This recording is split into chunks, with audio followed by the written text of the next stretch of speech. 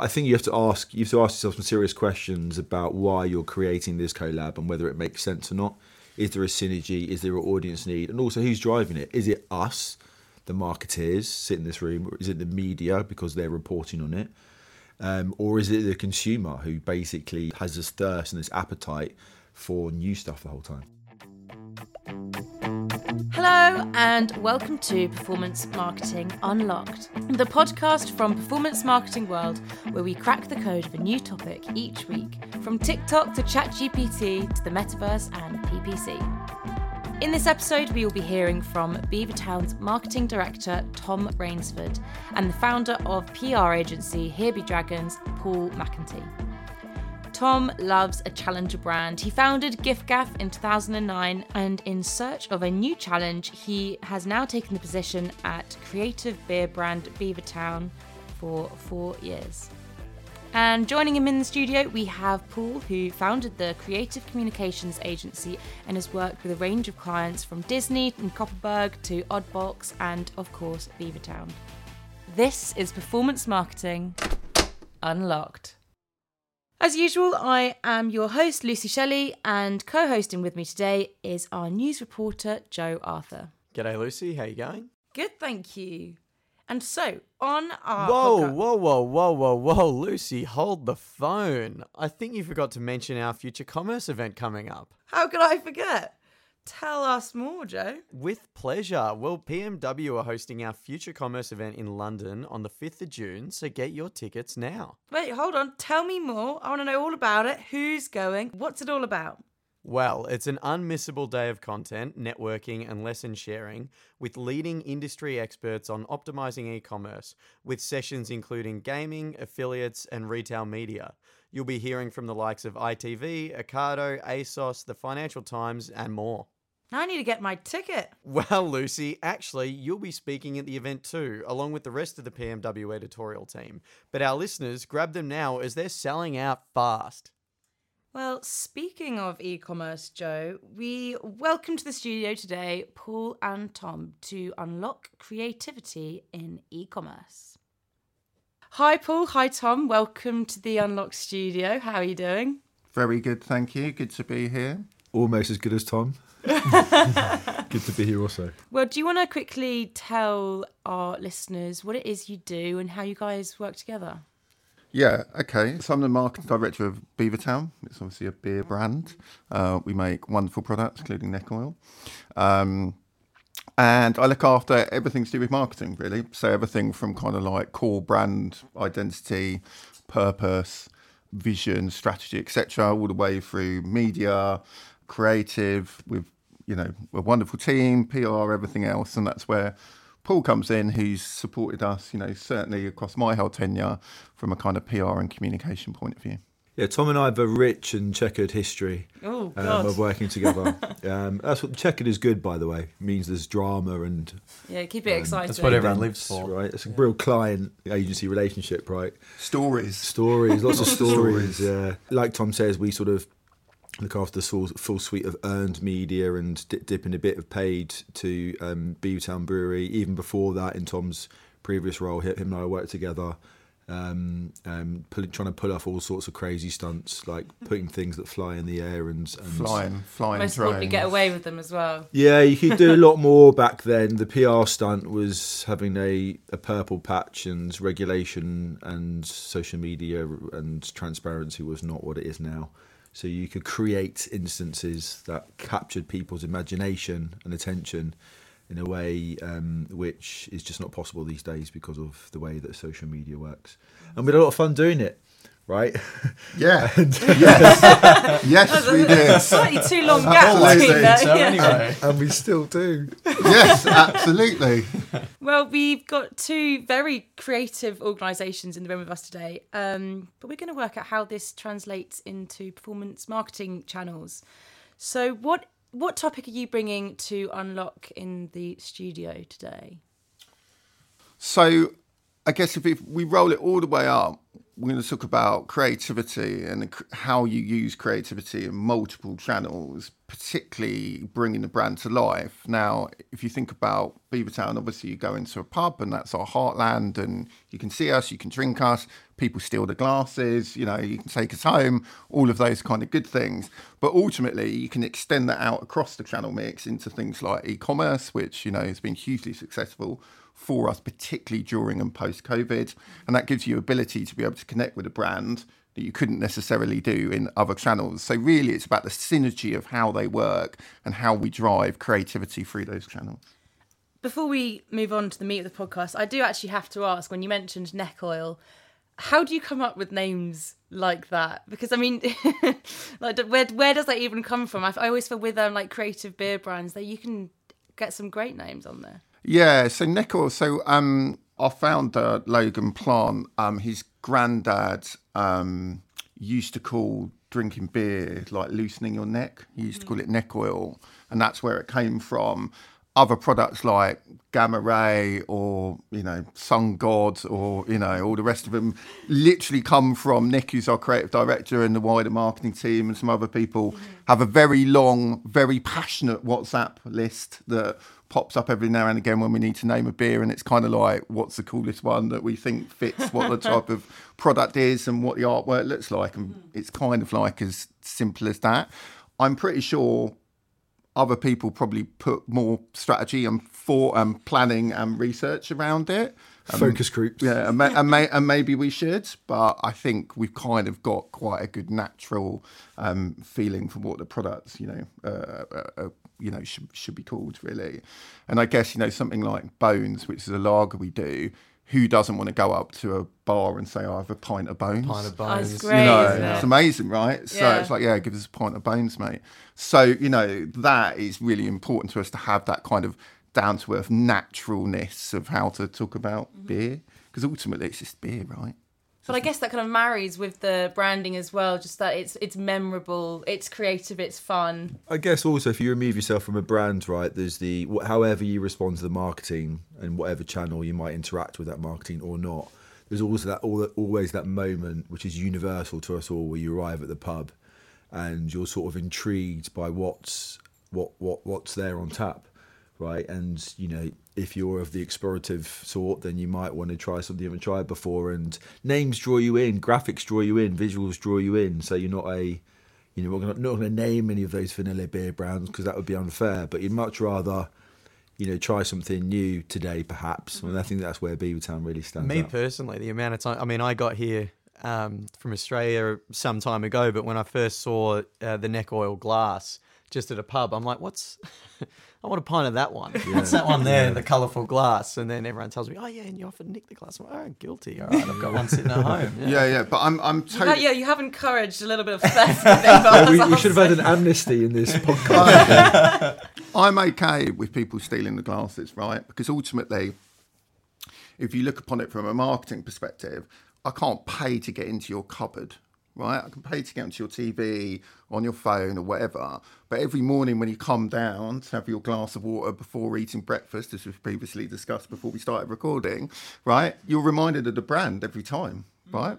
So it's amazing to keep it front of mind. So when you go into the pub, you have that built up kind of grey matter of like, oh, yeah, right, yeah, I remember that, all the rest of it. And ultimately, beer is just like meant to be additive to a good time that you're having anyway, right?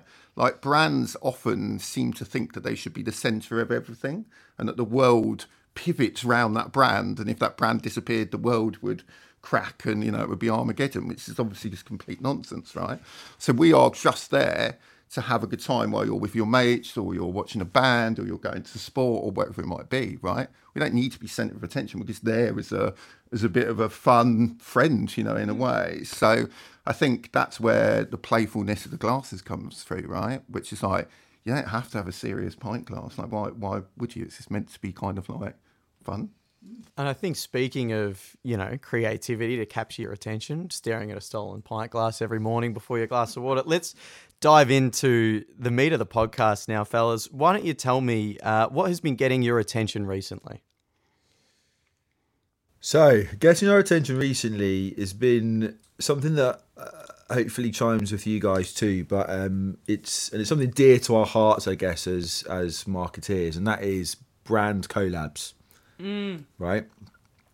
And they're nothing new, right? They've been around for a while. They've existed for many years. I think the Stan Smith Adidas collaboration first came about in the 60s. But I don't know how you guys feel, but it feels like they've just gone on acid in the past 18 months, right? And they take their cues from fashion and music, who've done this really well over the course of history. But it seems that consumer brands, and certainly the sort of sector that we're living in, has just gone mental. They've gone berserk on it. And this year already, we've seen stuff like Heinz and Absolute team up, which was, well received by some. Yeah, and you can look into the data behind that, whether it made sense and there was an audience need or not. But then Nike, Tiffany's earlier this year, and there were Greg's Primark last year, and Balenciaga and Lay's, the crisp. So for me, like, it's really sort of come around full circle a bit, moving out of sort of the fashion and music world mainly into consumer brands. We've seen loads of it, and then you throw AI into the mix, and what that's doing for creators to imagine what the marriage of two brands might look like. That's something that's been really getting my attention personally. Do you think it's gone too far with the brand collaborations? Like, do you think people are, like you said, it has just blown up in the last 18 months? I mean, the Nike and Tiffany one, for example, System 1, when they were talking about it, they said we didn't really get what the collab was about. Like, what are they going to do? Just blue boxes for the shoes? Like, it didn't really make sense to them. So would you say that some people start these collabs for collab's sake? Yeah, I think it's a good question. I think the first question is, does the world need more stuff? Right? Yeah. Right. We'll be there regardless. Yeah, and the answer to that question is no. Yeah. But then I think you have to ask yourself some serious questions about why you're creating this collab and whether it makes sense or not. Is there a synergy? Is there an audience need? And also, who's driving it? Is it us, the marketeers, sit in this room? Or is it the media because they're reporting on it? Or is it the consumer who basically has this thirst and this appetite for new stuff the whole time? It's interesting because, I mean, co-branding is something we saw a lot in the Super Bowl this year and Super Bowl ads, and it was sort of the first time where it really took off in such a way. But in terms of the analysis, System 1, as Lucy mentioned, a lot of it was just directionless, and I think it's really hard to align two brands if they're not totally married together in terms of industry and product to really make an advert that's going to work really well. So it's something that's certainly, as you say, Paul, on acid at the moment, but I think it needs some tinkering. I think there's some interesting layers to it, right? I think ultimately everything marketing does should add some value, right? Otherwise, this is landfill marketing, and it's just noise, right? So, all marketing, all good marketing, and all collaborations should add some value somewhere to someone, right? I think that where we're at the moment is it's kind of like the most bizarre and the most unexpected equals the best. And I'm not sure that's necessarily the perfect mix, but I do like the idea of Nike and Ben & Jerry's, right? Like, it's unexpected, it's playful, Vans and Disney and lots of things. I think the last thing is it's often around product, right? And actually, it doesn't have to be about product. If you look at the Asda Christmas ad with Elf, right?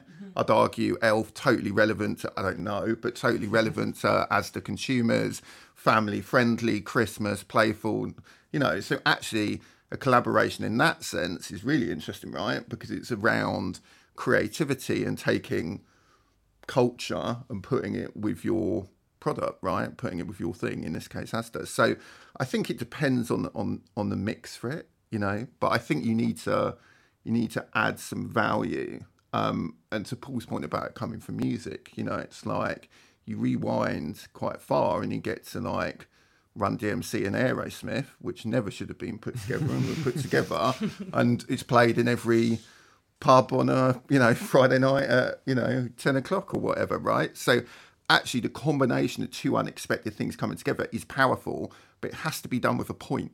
Otherwise, it's just noise, isn't it? And we don't need more noise, and we don't need more stuff. So I completely agree. I mean, I like you said, I enjoy seeing when two seemingly completely unconnected brands do come together. It's like an allyship in a way, two different audiences can also be united through one campaign. Well, I think just on that point, what's interesting is, to my point around brands, believing they're the centre of sort of, the universe, is people. We're real people. There's real people walking outside. We buy lots of different products for lots of different reasons, right? So actually, just because you're really dedicated or less dedicated to one product doesn't mean you're not going to buy another one, right? So actually, by brands coming together that might have some synergies, either for a value or an audience or a joined up purpose, whatever it might be, it makes sense, right? Because we do buy different products for different reasons. So I think, again, if you can do it in an interesting way that adds value, then I think great. I think it's a good way to get attention too, just especially if there sort of seems to be no parity between the brands. It certainly, for me, it immediately captures my eye, and I just want to see how are they trying to pull this co-branding off. Well, it's a PR thing, isn't it? Well, you say that, yeah. And I was about to say, is that in this case, is it all publicity is good publicity, right? But seeing as we are in a performance media podcast, we'd love to see the numbers, right? For Absolute and Heinz, I think these sort of these clashing and colliding of brands is definitely interesting. It definitely gets us chattering about it. It fills a brand's social media feeds and gets the classes, discussing it, whether it's good or bad. But and I think that creates a hype bubble, right? It creates a hype bubble, creates talkability. That sort of transmits itself across social media. Do people then buy more Heinz products as a result, or do people choose Absolute instead of Grey Goose from the supermarket shelves? I don't know. That'd be interesting to know, right? But certainly they have a spike in conversation, and I think every marketer wants that, right?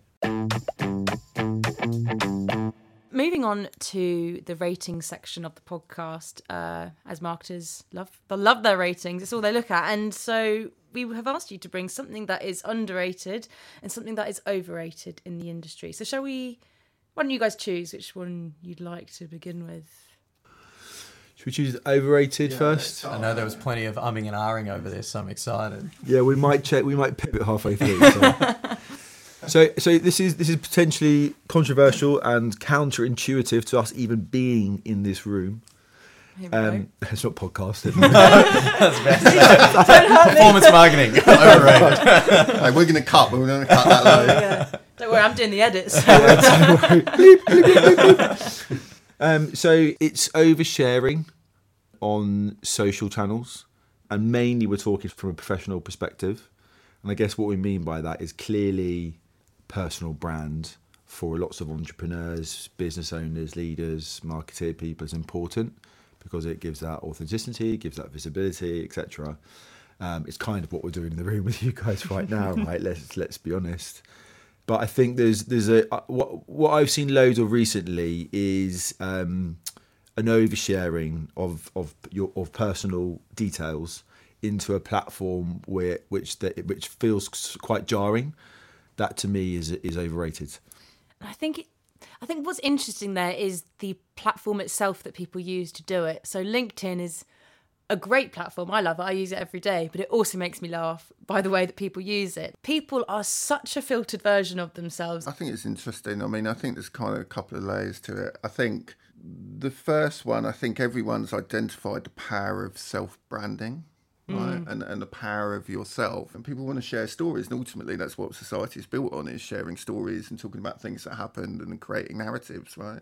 So I think people want to do that. I think what's interesting is clearly we as people don't have enough ways to do that, so then we have to find online platforms or whatever to be able to have those conversations. And there's nothing wrong with that, but it's like maybe there's other avenues that we should be exploring as society or people or whatever to be able to share them that doesn't have to be in such a broadcast way. I don't know. I mean, ultimately, clearly, sharing is important, or otherwise people wouldn't do it. None of these platforms would exist, right? John Thornton once said something quite interesting about LinkedIn, though, which is because LinkedIn, he thinks, is the easiest platform to get any cut through from because it's so bland.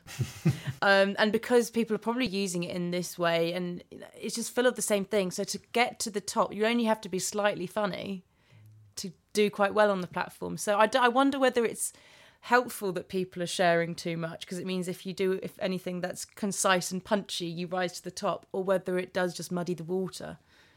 I guess It's a bit of both. I mean, it'd be great to ask someone from LinkedIn in the room, right? Because I think that platform's changed loads, right? Loads. I think it's not just like, hey, I've just been promoted to senior, It's now become far more than that, as you know, personal brand has been actually part of your professional armoury to get ahead and get noticed.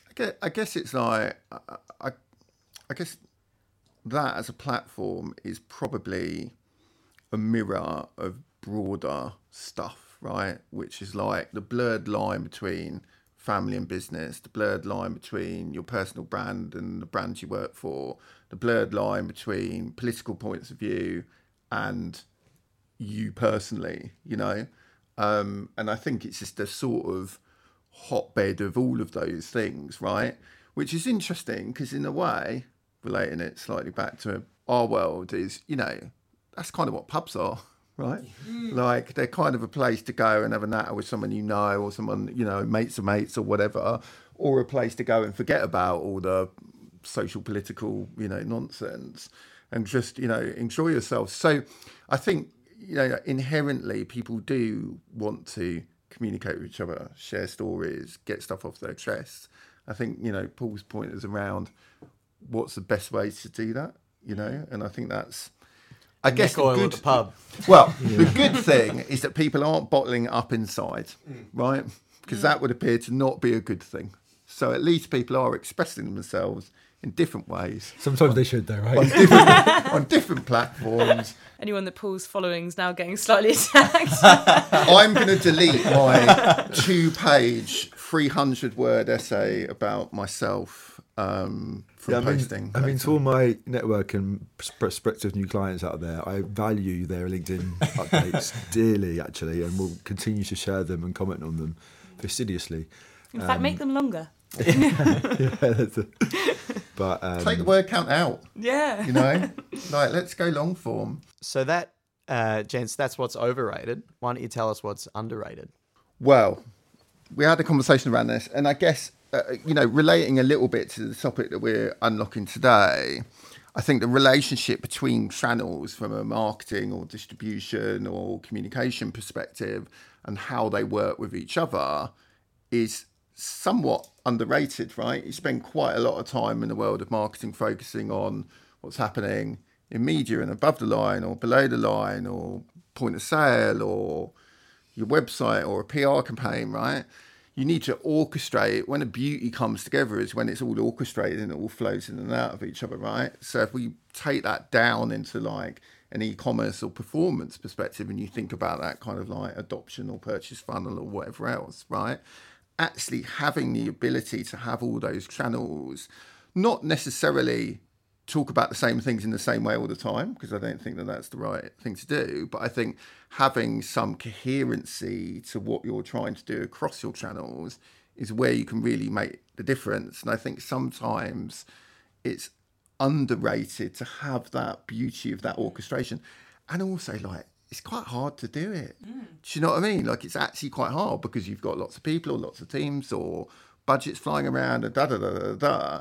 And ultimately, it's just kind of like you get a bit siloed. But actually, how those channels work together and how it flows into the wider business and then B2B or B2C or whatever else, I think that is, you know, often very underrated. So Beavertown has, you know, fantastic branding. It's creative, it's fun, the look of it's great. And it lends itself really well into merchandise and e-commerce and things like that. Was that something that was expected, planned in a way? Or did, you know, you realise, oh, people are loving the brand, let's try merchandising and e-commerce? What came first? I think, you know, what came first was always the beer and the product and the recipes and wanting to make, you know, better, more interesting beer, essentially, you know, and bucking the traditional status quo of, you know, beer brands that are in the market. But ultimately, the strength of the brand lends itself, you know, to your exact point, to doing merchandise, to selling the glassware, to people wanting to, you know, take the stuff home and buy it and all that kind of stuff, right? Which in beer is quite different, right? Because actually there's not many direct channels. It's often through distribution points, be that pubs or grocers, shops, bars, etc., etc.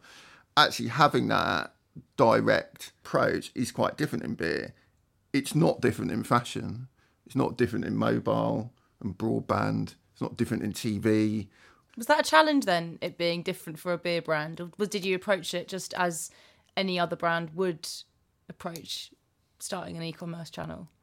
Yeah, I think so. It was very organic. And sort of when I joined the business about 3.5 years ago, just before COVID, brilliant time to join the business, by the way. Particularly one that's reliant very heavily on pubs, which all closed for a while. Sure. Got to find a different, brilliant timing, Tom. Well done. Fancied a new challenge. Didn't quite expect one like that. Yeah, exactly. I didn't foresee the global pandemic, which was a shame. You're not alone there. So no, but it was a cottage industry. There was one person in a windowless room putting things in bags and all the rest of it, and then COVID happened and it just went mad, right? Like literally we went from one person to 10 people in a week, and then that was like 20 people, and and instead of shipping once every 3 days, we were shipping every day. Every single number became a ridiculous plus and plus, day on day, week on week, month on month.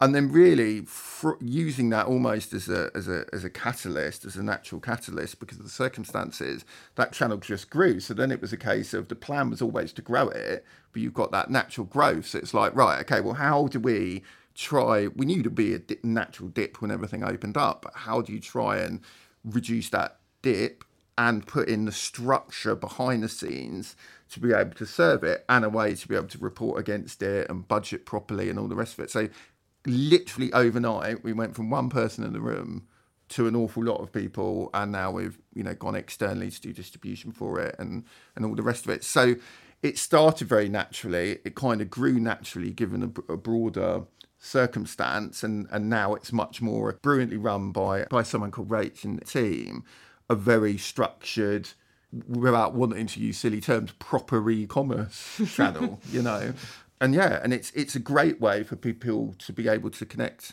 with the brand. And of course, the biggest product we sell is beer, but there's loads of limited edition ones that, might appear on the website you can't get in other channels.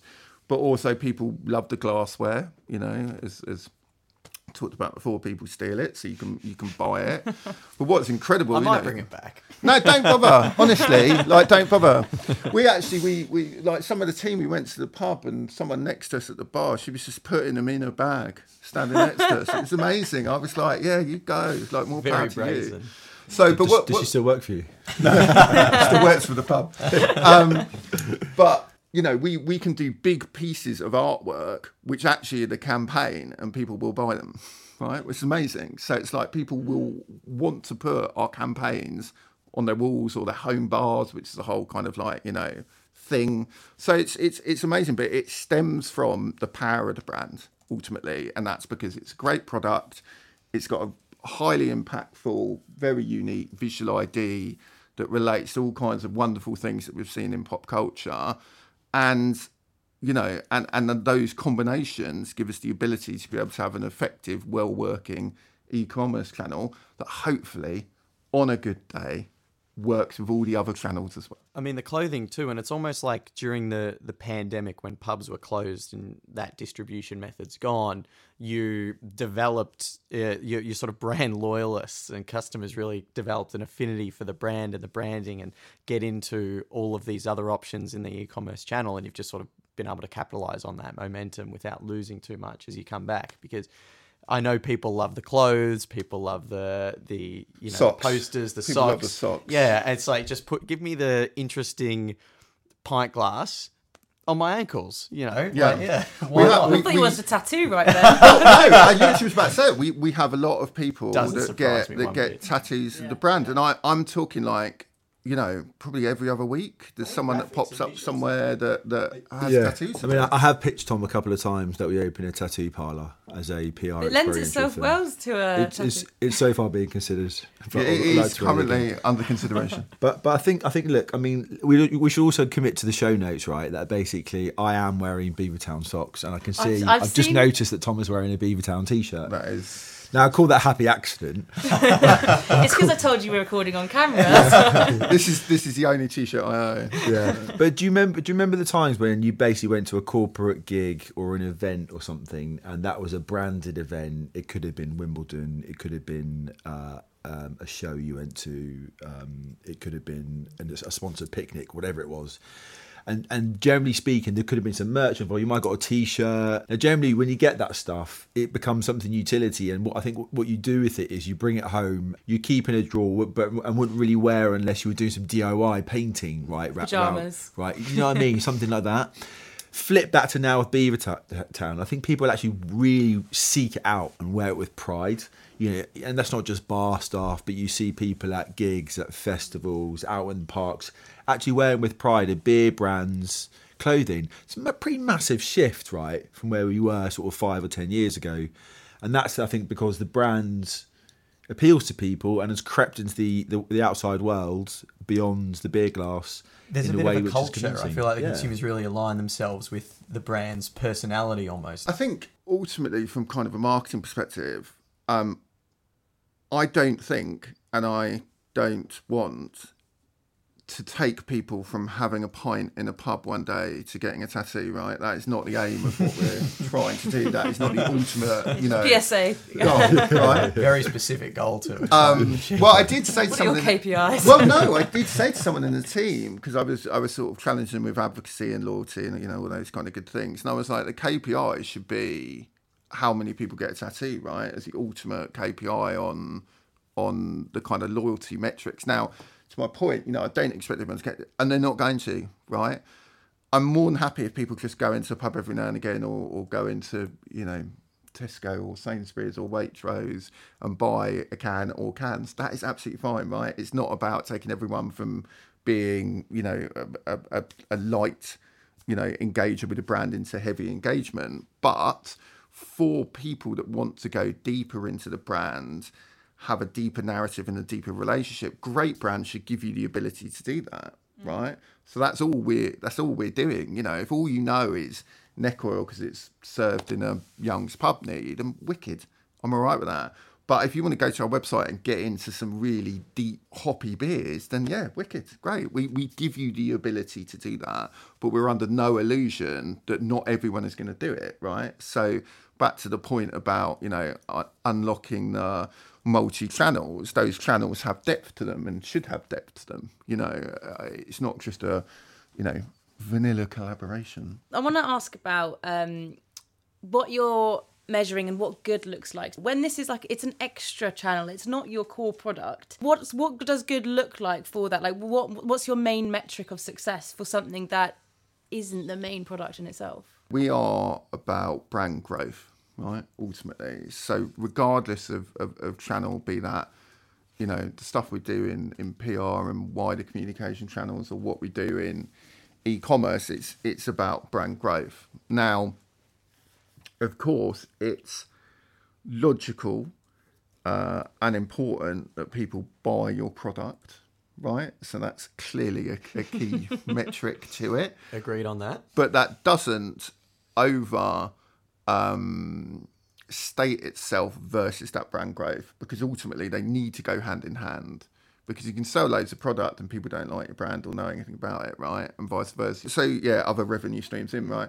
So they are very important. And of course it's supported by all the normal e-commerce metrics that you would expect to see, like, page views, bounce rates, PPC, SEO, all of the stuff that, that you would expect. But ultimately, all of it has to ladder up to brand growth, right? Because that's the antithesis of what we're trying to do. To keep things moving along now, looking a little bit at the best practice, and I think we'll start with something that the two of you here, Be Dragons of Beavertown, have done together.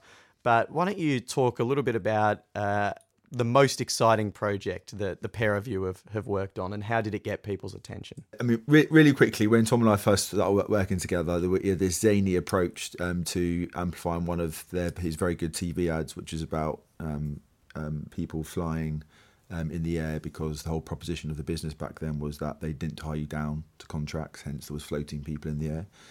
And I managed to get an idea in front of Tom as part of a competitive pitch process, which was to manifest this and to bring it to life, where we actually have people flying around London. Totally mad idea, no idea if we could do it at the time, but he loved it and sort of gave it the go ahead, and we worked out the details as we went. And fast forward sort of 3 months, we managed to put sort of 3 human-shaped drones up in the air and flying around Canary Wharf and Big Ben and the London Eye, which you could 100% not do now. Yeah, I was going to say. Wild west of marketing back then. It fell into whose garden? Fell into the Archbishop of Canterbury's garden, which was on the back of Lambeth Park and had to be retrieved. But luckily, he was a fan of the spectacle. That's a headline and a half, isn't I it? know, Body right? falling into the Social media fodder as well. Yeah, he was fine with it. It's very nice, very modern, cool guy. It's like the ultimate. Can we have our ball back? Like, moment. Do you know what I mean? You get the drone body from your churchyard. But then I think, look, fast forward 9 years, I think a great example of how something can work across multi-channels, as we've said, particularly on ecom too, is something we did last year for Beavertown, which was around Halloween. Now, Tom will explain, he's a big fan of Halloween and always has been.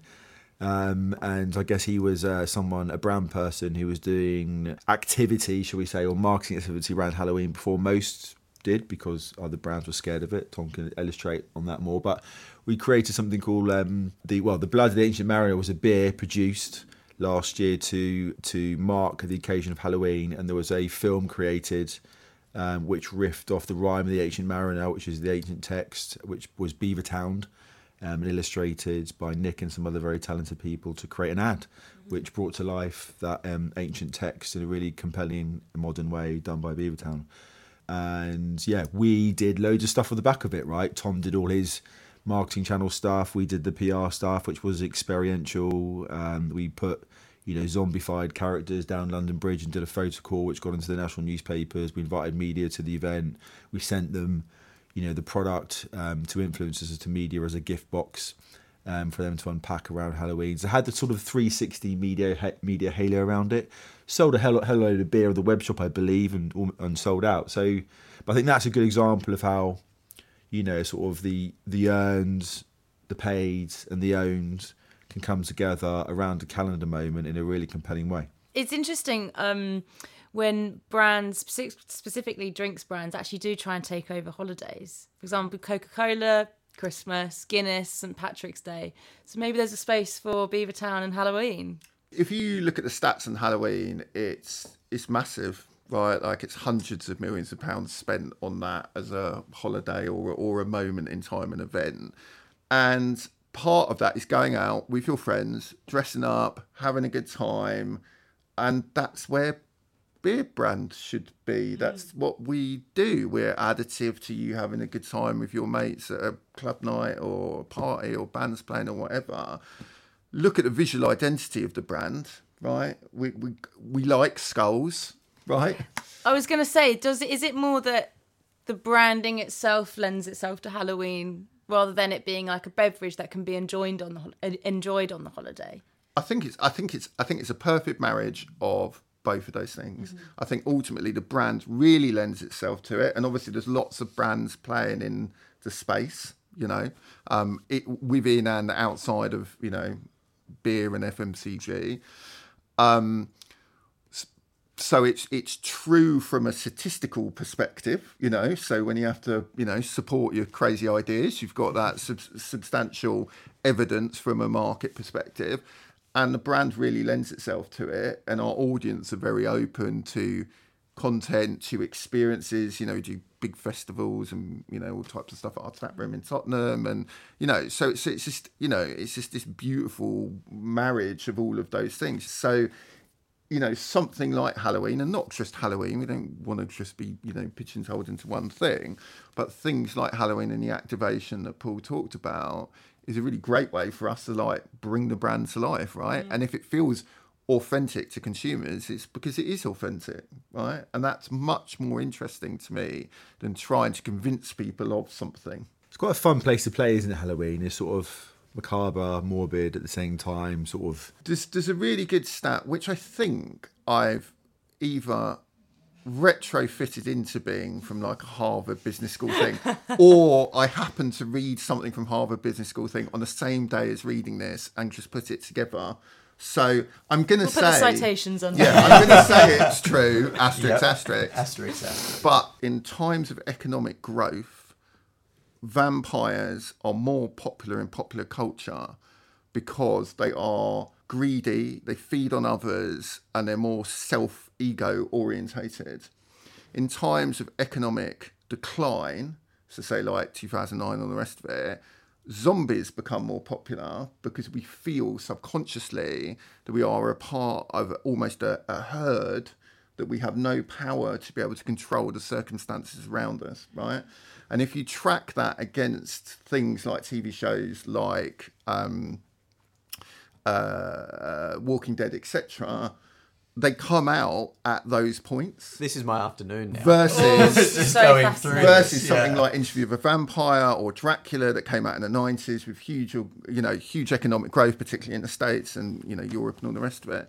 So it goes deep, guys. It goes deep. And ultimately, if you can plug into those moments as a brand, that's always going to work better than just buying ads, right? Because it's true. It relates to the culture, right? Yeah. So, so we're bang up for those types of things, in essence.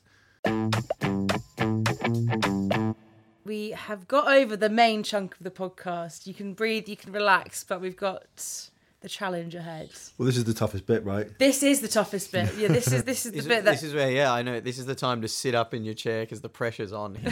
People take this very seriously. Do they? Oh, yeah.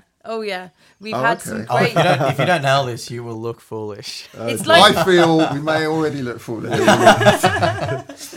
So this is the world-renowned Resell Me a Pen Challenge. Asterisk, that's that citation. And it's all about getting mine and Joe's attention. And you have 60 seconds, and 60 seconds only. I don't need 6 seconds, 2 sentences. Oh, brilliant. No extra points for that. But we appreciate the effort. And you are tasked with an object that is outdated, no longer used, or has been updated in some way, and reselling it to a modern audience. And because of the great branding of Beavertown, we have selected for you Microsoft Paint.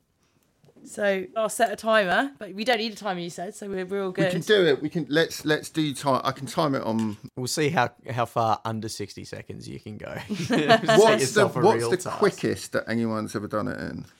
No one. Probably 58 seconds. Yeah, most people struggle to get under. Yeah. All right. So when you are ready, is this a joint effort or Tom taking the reins? He's really taking Tom Rainsford is taking the reins here. But as his PR person, I will redact or support anything he says. Sure. Don't worry. Okay, yeah, There's we'll be a full, looking to you there's a full afterwards. Q&A on it. That will be how 45 seconds are spent. MS Paint. Okay. So Tom, when you are ready, Yeah. resell me Microsoft Paint. Okay. Digital crayons that's more retro than the 90s cargo trousers in Urban Outfitters. Full stop. The end. 9.27 seconds. Yeah, there you go. Seconds.